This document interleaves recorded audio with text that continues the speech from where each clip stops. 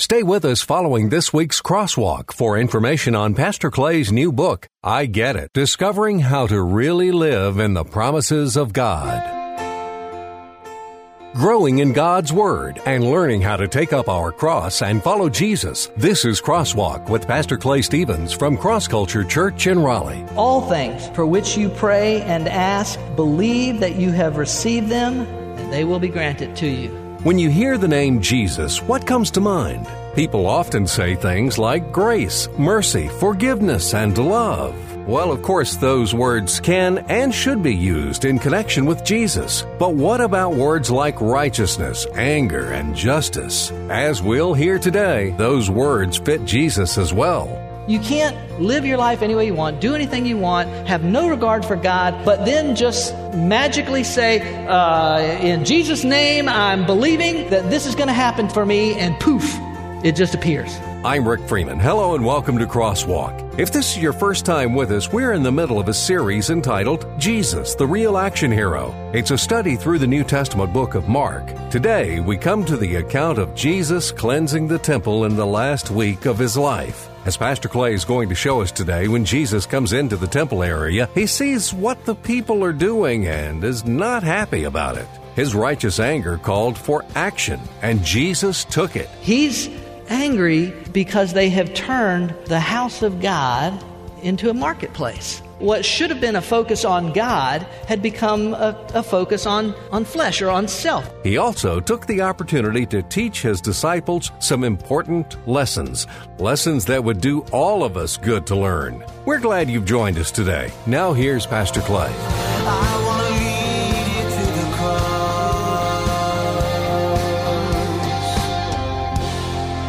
If you knew that you had 1 week to live, okay? How do you think you would spend that week?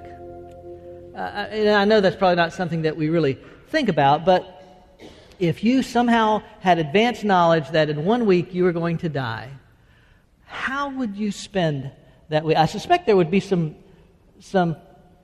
serious thought given to what I would do that week. But I was thinking about it last night. I don't know. I mean, I don't have a bucket list, or at least not down on paper. I may have a few things in my head that that would be great to do before I do die. But if you had a bucket list, I don't know, would you try and check as many of those things off as you possibly could in that 1 week? If you had the opportunity to travel, would you try and travel some places? 1 week's not much time. But if you had 1 week to live, what would you do with that time? I was thinking about that in the context of this passage we've been looking at, and the fact that Jesus, in his divinity, knew that why he had come to Jerusalem. He knew he had come there to die. He makes that very clear. I think I said that last week. He told his disciples on numerous occasions, I'm going up to Jerusalem. I'm going to be handed over to the authorities. I'm going to be falsely accused. I'm going to be put to death. But then I'm going to rise again. He usually added the resurrection into it. But so he knows that it's coming, and so how does he spend that week? Well, fortunately for us, Jesus spends that week giving us really, and I say us because it's not just about those people that were there that day. It's not just about those original disciples. It's one of the beautiful things about being a follower of Jesus Christ. And I realize not everyone here may be a follower of Jesus Christ. Maybe it's something you're thinking about or something you're just not sure about, wherever you are in that process. But for those of us who are followers of Christ, we are disciples. The word essentially just means a follower of, just the same as those men and women, had a number of followers, but just the same as they were 2,000 years ago. Now, in some sense, the particulars of our lives are going to be different, of course, but it's an amazing thing to think that what Jesus teaches here in Mark chapter 11, he's in his, I really believe, in his divinity, he is speaking through the ages, and he's speaking right to you today. He's speaking to some 10th grader. He's speaking to some senior adult. He's speaking to somebody who is struggling in their marriage or hates their job or, whatever else.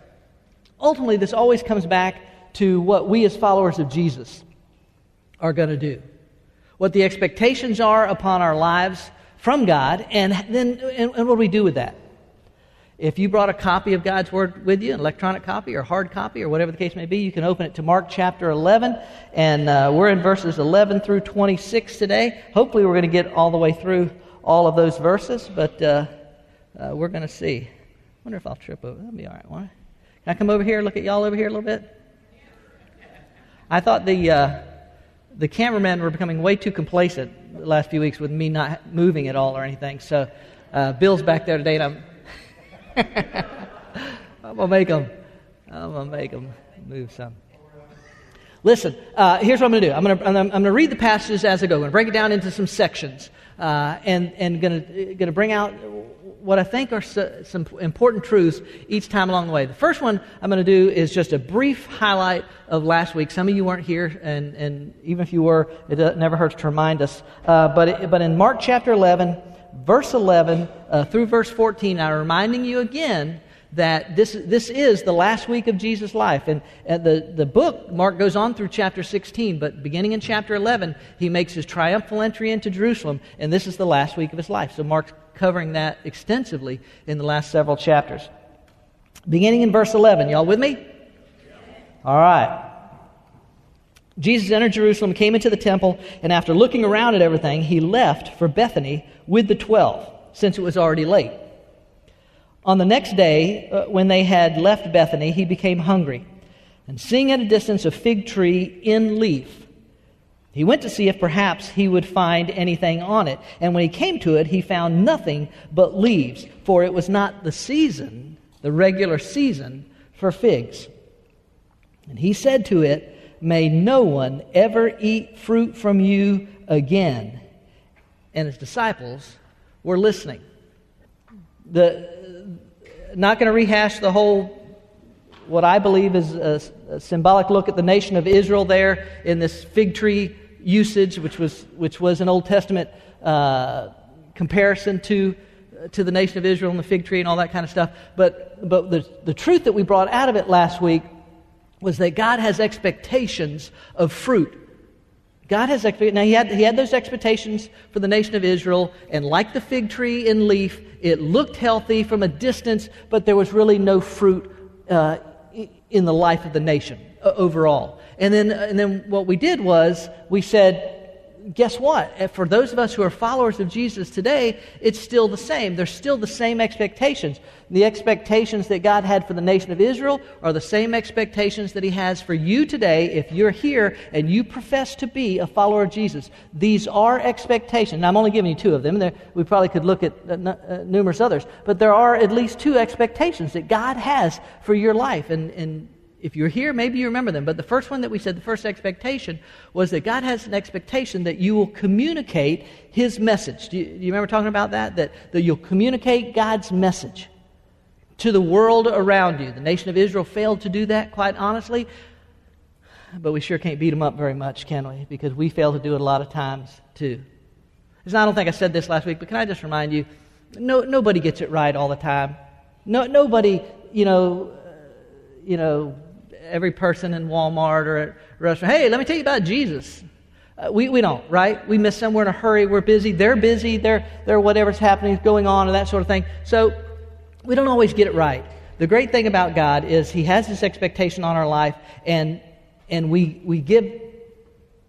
have this relationship with God that He says, okay, you recognize that perhaps you could have done more, you could have said this, whatever. Let's move on, my child. How about tomorrow? Is tomorrow, are you going to have an opportunity in some way to communicate God's message? Doesn't always mean you're going to break a Bible out on them and, walk the Roman road, through the book of Romans. It doesn't necessarily always mean that, but it means that you're going to look for those opportunities to communicate the message. And I said this I didn't say this last week. I was going to tell you this story. Some of you have heard it before, but I just want to mention it to you because it really was sobering to me. Most of you probably know Penn Jillette, the magician from Penn and Teller. Y'all know that? Y'all multiple trips to Vegas. Y'all seen him out there? Oh, sorry, I forgot what happens in Vegas. Stays in Vegas. Sorry, forgot about that. But anyway, Penn Jillette is a self-professing atheist. He's very intellectual, and he does not believe in the existence of God. But Penn was commenting one time on Christians' failure to communicate their message. And this is what he said. This may not be a verbatim quote, but it's pretty close, because I've read it on numerous occasions. Penn said, if you really believe that, if you really believe that that Jesus is the Son of God, and that people who believe in Jesus, place their trust in Jesus, will go to heaven, and people that do not believe that will be separated from God and spend eternity in hell. Listen to what he says. If you really believe that, how much must you hate me to not share that message with me? Now think about that a minute. Now, like I said, he doesn't believe it, but he understands how irrational it is for us to say we believe it, but never say anything about it. This idea of producing fruit through the communicating of God's Word. And the second one is to separate from the world. This idea of we have to be different from the world. Now listen, that does not mean that we all have to move into a monastery and wear brown robes and sing Gregorian chants. That's the opposite of being able to engage. Maybe somehow it's like thinking of it as engaging the world without embracing the world. I don't know if that would be correct or not, but it's just maybe a way to say it. We have to communicate the message, but we have to communicate that message as a person who recognizes that the world's standards are probably different from mine than what Christ says. You understand? Does that make sense? Okay, so that was first. There was this expectation of fruit in our lives, and I hope that you've given that some thought this week. But let's look at the second one this morning.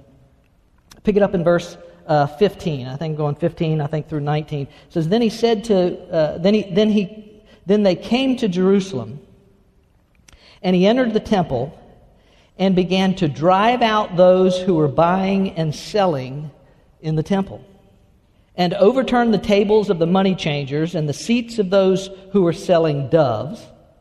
And he would not permit anyone to carry merchandise through the temple. And he began to teach and say to them, 'Is it not written, my house shall be called a house of prayer for all nations, but you have made it a robber's den?' The chief priests and the scribes heard this, and they began seeking how to destroy him, for they were afraid of him, for the whole crowd was astonished at his teaching. When evening came, they would go out of the city." It is what I'm calling, and I really have questioned whether this is the best way to put it or not, but it's just what struck me. But it is what I'm calling God's condemnation of the flesh. By the way, I'm really glad that I didn't get to this passage of Scripture last week when I was selling my books in the church. That would be... No, there is a difference. I do think there's a difference. I don't think I have time to get into it right now, because I don't want to make light of what really is a comparison between spiritual and fleshly. A lot of people, a lot of Bible commentators and scholars have pointed out that what was going on in the temple actually provided a service for the Jews that came into Jerusalem for Passover. Remember I said last week, Passover, tens of thousands of Jews would come from really all over the known world, because they had been scattered throughout all the known world. But if at all possible, any good Jew, if at all possible, they were to make their way back to Jerusalem to celebrate Passover, this Jewish holiday. And I explained what that was last week.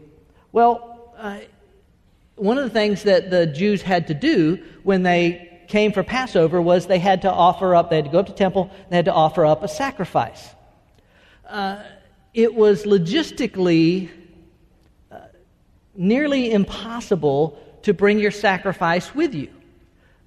In some cases, they traveled hundreds, maybe even thousands of miles. If the sacrifice that they brought became injured or sick, or even died, of course, that would render it unfit to be used as a sacrifice. Do you understand? So it really was really a benefit for the people, for the Jews coming into Jerusalem, that they could go and they could find somebody that was selling animal sacrifice, and they could purchase the animal sacrifice. It's also true that the Jews, while they were there, had to pay a temple tax, which then required people to exchange currencies, because they were from different countries and would have different currencies, and they would have to exchange their currencies. And so the fact that this was available to them really was kind of beneficial. And people have pointed out that what was going on was that the people, the merchants, were really kind of ripping all the people off. The money changers were charging exorbitant exchange rates. They were using unfair balances on their scales. The people offering sacrifices were charging high amounts, and that they were ripping the people off, and that's what just really ticked Jesus off. And I think we can, in the holiest of terms, I think we can all establish the fact Jesus was really ticked off at what's going on there in the temple. And so everybody says, well, Jesus he was mad because of the injustice that was going on, and because they were ripping off the people, and they were taking advantage of the situation. And I'm sure that some of that is true. I'm sure that there were unscrupulous merchants who were ripping people off. I'm sure that it did not make Jesus happy that people were taking advantage of other people. Jesus is never happy about injustice, is he? But the text, purely in its context, seems to reveal that Jesus is just flat ticked off about the whole idea of buying and selling in general in the temple. It really doesn't say anything about the people that were ripping people off. He's angry because they have turned the house of God into a marketplace. And it really, what should have been a focus on God, had become a focus on flesh or on self. It had become about, for the merchants, it was about making as much money as they could. For the people buying, it was about, I'm sure we got to get the stuff we got to get when we get here, or certainly want to get the best deal we can get. Everybody's looking for a bargain or something like that. There seemed to be, and listen, I do want to say this. I'm sure there were authentic worshipers there in the temple area. I'm sure there were some. But by and large, it appears that the focus seemed to be on anything and everything except the very God for whom the temple had been built in the first place, and who had given them this Passover gift to begin with. The very God that the focus was supposed to be on seemed to be the one who was left out in the cold. Do you understand what I'm saying? There was a focus on flesh. It's about me, what I got to do, what I want to do, or the money I'm going to make, or the thing I've got to pick up, or whatever, instead of where it should have been. And listen, this is not new, this struggle. All right, and can anybody, right? We have this struggle at times, but this whole thing about focusing more on self than on God, that goes way back, all the way back in the book of Genesis. Adam and Eve's two oldest sons, Cain and Abel. You've heard of them? Cain was a farmer of the land. Abel was a tender of sheep. In Genesis chapter 4, listen, we find this story. So it came about in the course of time that Cain brought an offering to the Lord of the fruit of the ground. Abel, on his part, also brought of the firstlings of his flock and of their fat portions. And the Lord had regard for Abel and for his offering, but for Cain and for his offering he had no regard. So Cain became very angry, and his countenance fell. And then the Lord said to Cain, "Why are you so angry? And why has your countenance fallen? If you do well, will not your countenance be lifted up? And if you do not do well, sin is crouching at the door, and its desire is for you, but you must master it." If you're familiar with the story, Cain didn't master it. He gave into it and murdered his own brother. But the point is, God had already instituted a sacrificial system that required a blood sacrifice. Not because it met some need in God's existence, not because it somehow, did something that something from the ground couldn't do, except for the fact that the blood sacrifice was intended to point people to the seriousness of sin. Sin is a serious thing with God. You do understand that. I know that we live in a world today where sin is, in some sense, almost non-existent. That's what people say. Oh, no, they're not really so bad. Or that's not really... Or the seriousness of sin, and it pointed them to the promise that one day God would send the blood sacrifice, His own Son, to be the Lamb that takes away the sin of the world. He would lay down His life so that our sins could be removed from us. So God instituted the sacrificial system so that people in the Old Testament could understand the seriousness of their sin and how it had separated them from God and what God would someday do for them. But you know what? Cain didn't care about that. Cain didn't care about that because he wasn't a tender of sheep. He was a farmer of the ground. And so he wanted to bring what he wanted to bring from the sweat of his brow.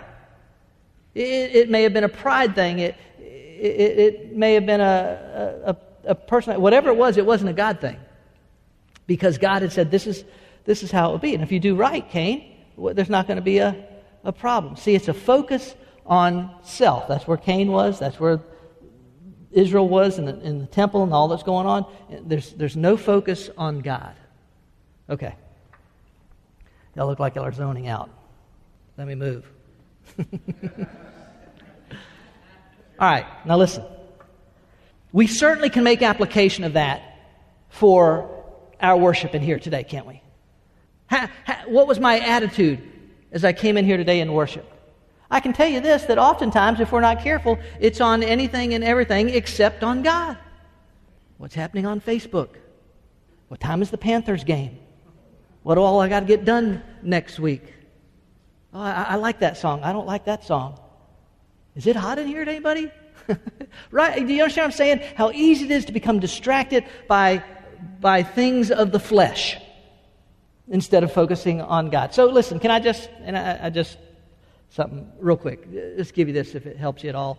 This aspect of worship, when we come in here to worship, start with this. Prepare yourself. All right? Get yourself ready. When you come in here in the morning, before you come in here, when you're still at home, when you're fixing your coffee or eating your breakfast or whatever, how about just stopping for a minute? And you don't got to, light incense and spend an hour. I'm just saying, take 2 or 3 minutes and just say, God, I know today I'm getting ready to go into your house, and I just want to be ready for that moment. I want to prepare for it and for all that's in front of me. I want to worship you, God. You understand what I'm saying? If you have a family, maybe you want to gather the whole family around and just take a minute or two and just say, now we're going to worship today. So it's this idea of just preparing yourself. Instead of just walking in here all willy-nilly and with all the baggage from last week and all that's in front of you next week and your mind being focused on that. You understand what I'm saying? Just an idea. Prepare yourself. Second, I would say this. Discipline yourself. Get rid of distractions. Okay, I know a lot of you tweet stuff that whoever's speaking on the platform, stuff they say sometimes, a little phrase or something, some of you tweet that out, or maybe even place it on Facebook. I think that's great. But if your smartphone is distracting you, if your iPad is distracting you, whatever the distractions are, if your mind is consumed with next week, you got to get rid of those distractions.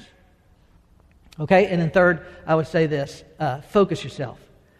Get God where He belongs. All right? To say, God, you are the priority here. Not what songs are going to be sung, or not what I have to do next week, or God, I'm coming in to worship you. So would you help me to focus on you and to place you where you belong in this whole idea of worship and in my act of worship today. Okay? So we can make application about worship. I think we can. I think that's fine. Because I think the people in the temple had gotten distracted, and I think it can happen to us as well. But I think we can take it farther than that.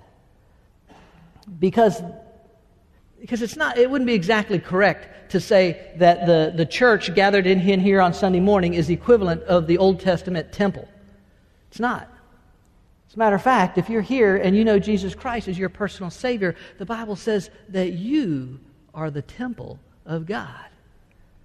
Look at this passage in, I think it's 1 Corinthians 3. And I, brethren, could not speak to you as to spiritual men, but as to men of flesh. Paul's writing to the church in Corinth, and he says, you guys are acting like a bunch of babies, basically what he's saying. As to infants in Christ, I gave you milk to drink, not solid food, for you're not yet able to receive it. I can't even give you the really solid meat. He said, indeed, even now you're still not yet able, for you're still fleshly. Still this focus on self. For since there is jealousy and strife among you, are you not fleshly? And are you not walking like mere men?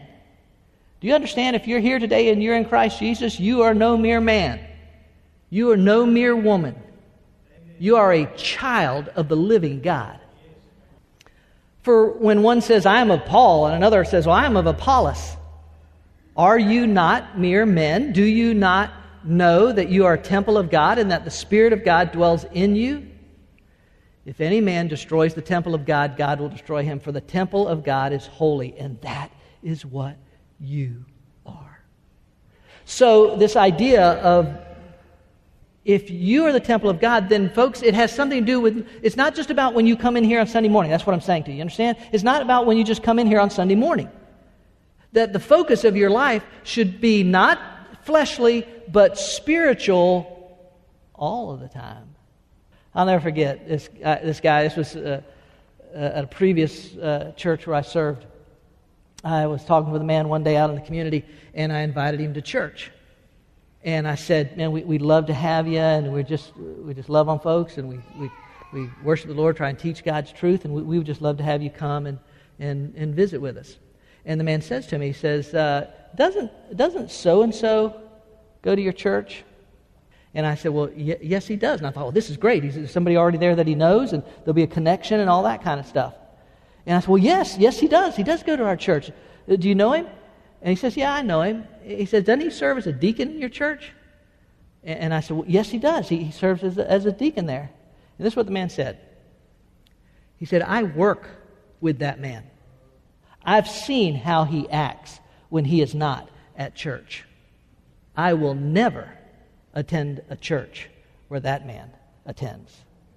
Now, you know, that guy's got his own baggage. He's responsible for his own stuff with God and all that kind of stuff. But I'm just saying, it's this idea that the focus is on the spiritual and not on the fleshly all the time. Not just part of the time, not just sometimes, not just when we come in these doors and we're going to lift our hands and you know, sing our praises, but that all the time, when I walk out of these doors, when I go to the restaurant today and the way I treat the waitress, when I go to work Monday morning and the way I treat my fellow employees or employers or whatever the case may be, that there's this focus on the spiritual, focus on God and not on myself. That's exactly right. Life is a mission trip. That somebody said that, and I just thought that was really profound. All right, here we go. And the second one, or actually it's the third one. Woo! Can't get over there. Come here. All right, let's get to the third truth that Jesus teaches us today. And go ahead and bring it up, Tyler. Thank you. Cool.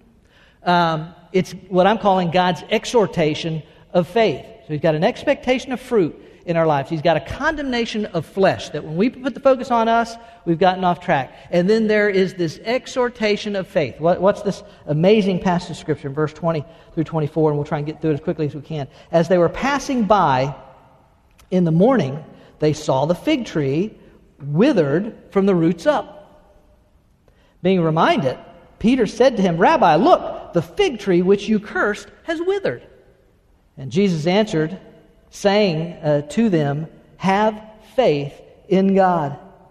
And truly I say to you, whoever says to this mountain, be taken up and cast into the sea, and does not doubt in his heart, but believes that what he says is going to happen, it will be granted him.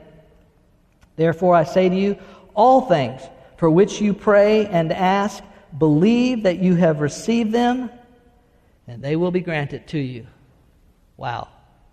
This is one of the most amazing, and in some sense, at least for me, I might say perplexing passages of Scripture on prayer and faith in the entire Bible.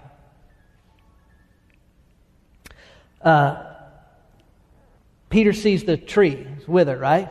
He says, "Hey, Rabbi, that tree that you cursed, that thing is dead." By the way, if you happen to be sitting there thinking, well, I don't think that was nice of Jesus to curse that fig tree. I don't. That just doesn't seem like a kind or good thing to do. All right, listen. I don't want to chase. I don't want to chase this too far down the rabbit hole because we just don't have time. But I do want to say this to you this morning. You have got to get used to the idea that you are the most precious thing to God in all of His creation. You have to get used to the idea that you are precious to God because you are created in the image of God. No other part of God's creation is created in His image. It's not that fig trees weren't important, but fig trees aren't created in the image of God. And part of what it means to be created in the image of God means that you are an eternal creature.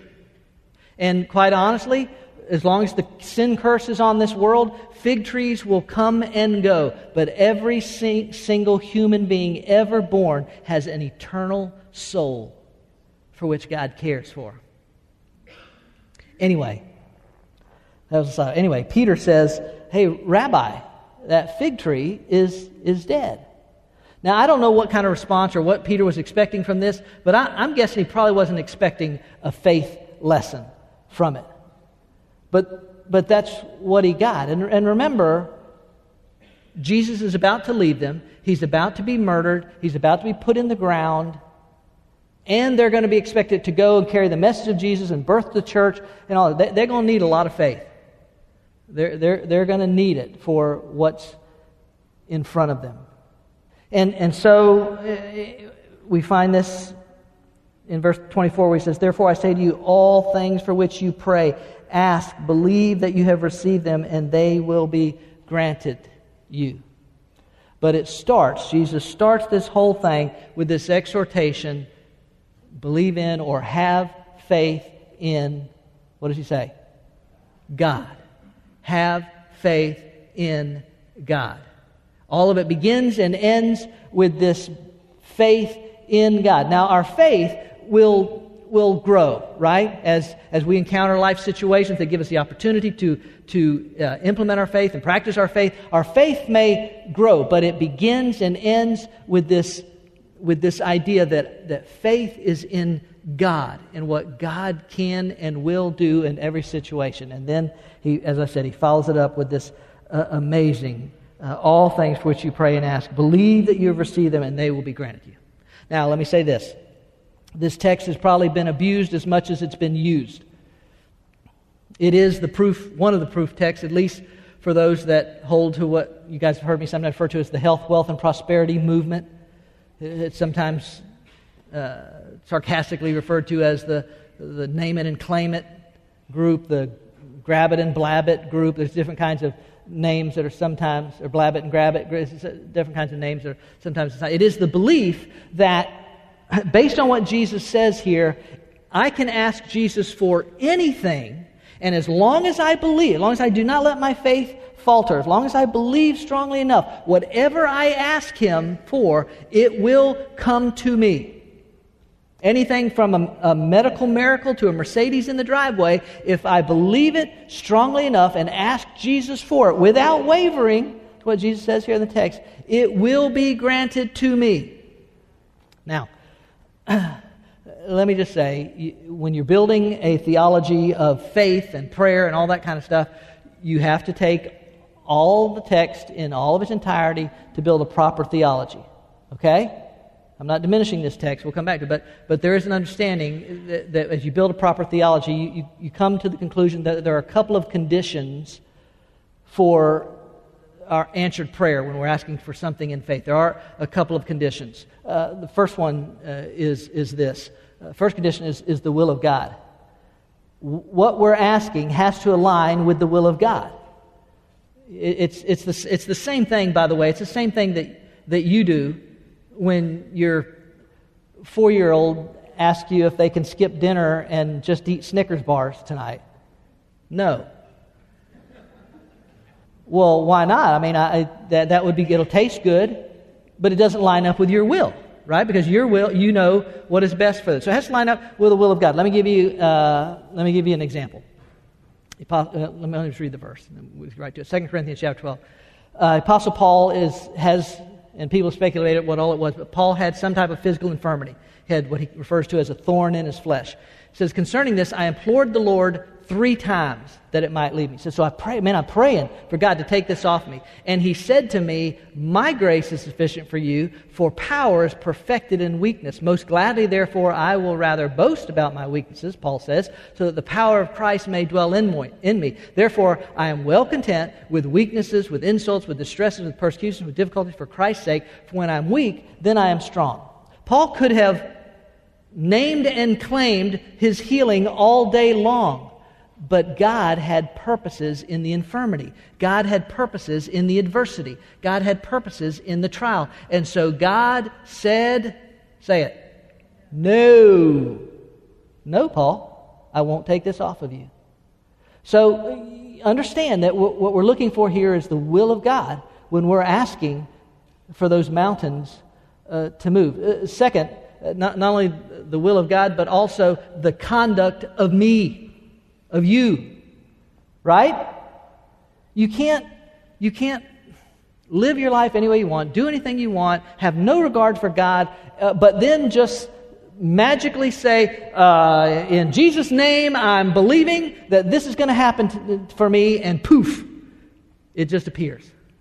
It just doesn't work that way. Let me give you an example. Guys, the example, I mean, all of us can see that the conduct of me matters, but let me give it to you. In 1 Peter chapter 3, you find this. Husbands, in the same way, be considerate as you live with your wives, and treat them with respect as the weaker partner, and as heirs with you, notice the quality, as heirs with you of the gracious gift of life, watch this, so that nothing will hinder your prayers.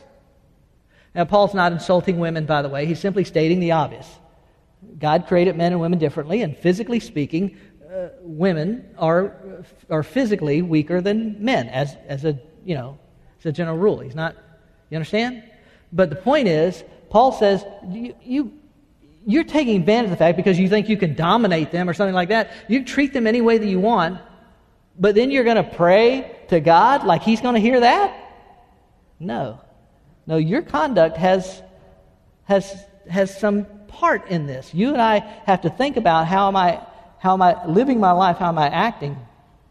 Okay, so there are a couple of conditions in there, but let me just say this real quickly, because I know we're getting real close to the end.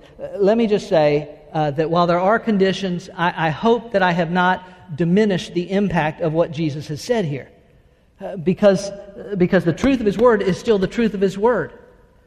And I don't know what your mountain is, okay? In those days, mountain was the ultimate object that kept them from getting somewhere. In your life, you can have mountains. In your life, you can have a relational mountain or a financial mountain or a health mountain. As a matter of fact, you may feel like you have a whole mountain range in your life. But what I'm saying to you is, and I think what Jesus is saying is that if you will hold on to that, what He said in the first place, have faith in God, that no matter what happens, no matter what your circumstances are, no matter what it looks like to you, that you're going to hold on to this idea that God is God and God is on His throne, I can promise you God will move that mountain in a way that keeps you moving forward in your relationship with Him and that brings Him honor and glory. It's absolutely a truth that if we will believe, God can move those mountains in your life. It's this call for faith and to live our lives in that way. Okay, real quick, just in closing, I do want to give you the last one today. So much more to say about that, but I just don't have the time. Last idea today, and then we'll look at it in the text, is God's clarification of forgiveness. I said a moment ago that there are some conditions, sometimes. This would be one of them, again, that we find. Let me read verse 25 and 26. Whenever you stand praying, forgive. If you have anything against anyone, that's got to be a typo. Let me see. If you have anything against anyone, man, that's what it said the second time. So that your Father who is in heaven will also forgive you your transgressions. But if you do not forgive, neither will your Father who is in heaven forgive your transgressions. It's just here. And there's no way around it in the text. And the implication is clear. That you cannot claim that you have the love of God within you while at the same time holding on to hatred for your fellow man, for whatever the reasons might be. And I'm not making light of what some of those reasons are.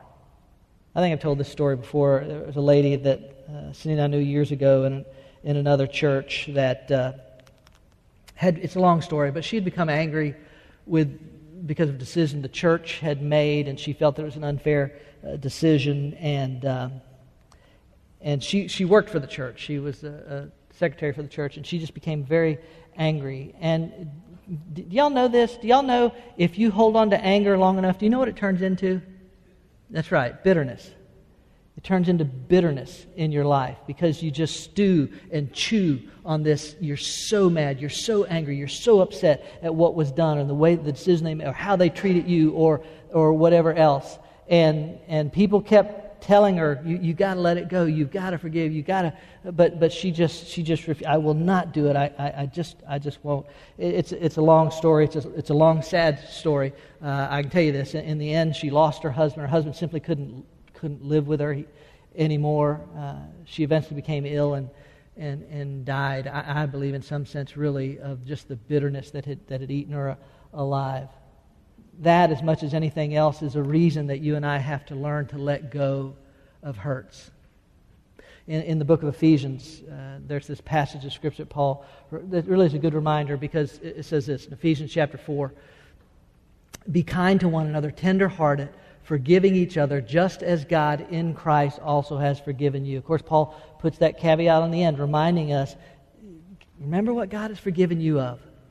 So this idea of being tender-hearted, that's the opposite of bitterness and anger and whatever. Can I tell you, in the course, now some of us may only see each other on Sunday, but some of you interact together, your family or co-workers, or you have it is so easy for us to hurt one another. Isn't it so easy for us to offend one another or to say something that we may mean totally innocent, but because of our background, we take it to mean something else, and why did they say that the way they did? Whatever the case may be, right? Isn't it so easy? You have to keep your heart tender.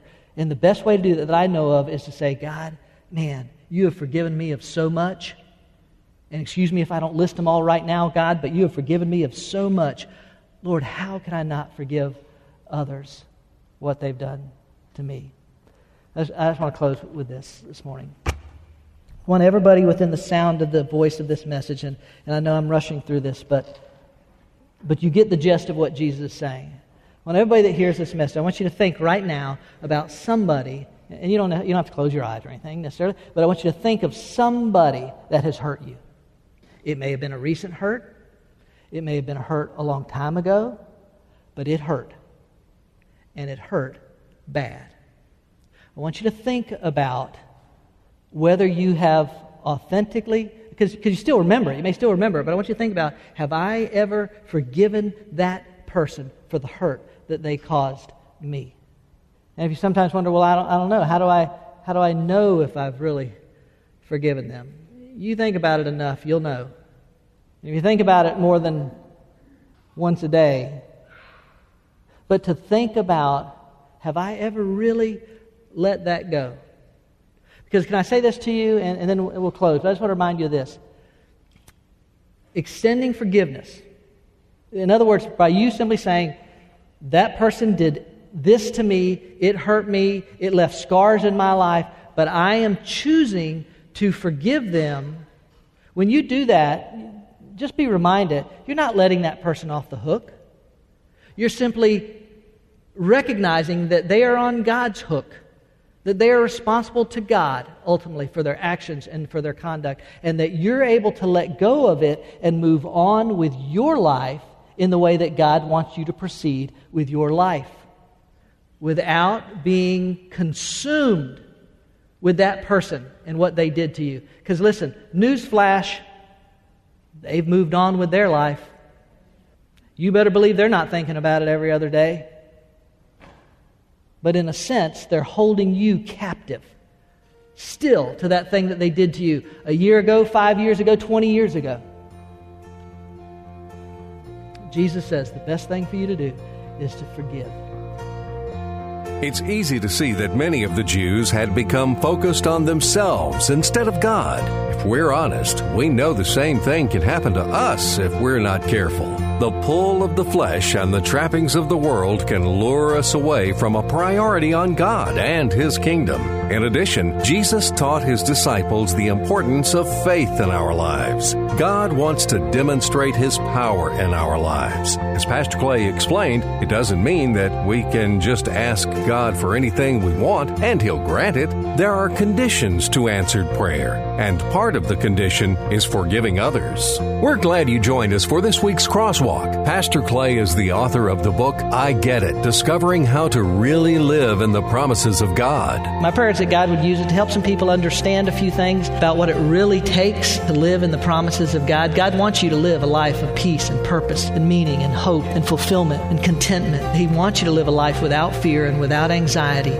Many people at some point in their lives feel disconnected with the type of life and faith that they read about in the Bible and what their lives look like on a daily basis. What is it that we're missing? What is it that we're not getting? If I'm not really living in the promises of God, why is that? That's what this book explores. I Get It is available online in electronic versions for the Nook and Kindle, as well as paperback form from Amazon.com. And ask for it by name at your favorite local bookstore. You can go in bookstores and just say, hey, have you got a book in here entitled I Get It from Clay Stevens? They can order this book out of their catalogs that they get. Get your copy of I Get It today. Discover the promises of God and the steps you need to take to get it.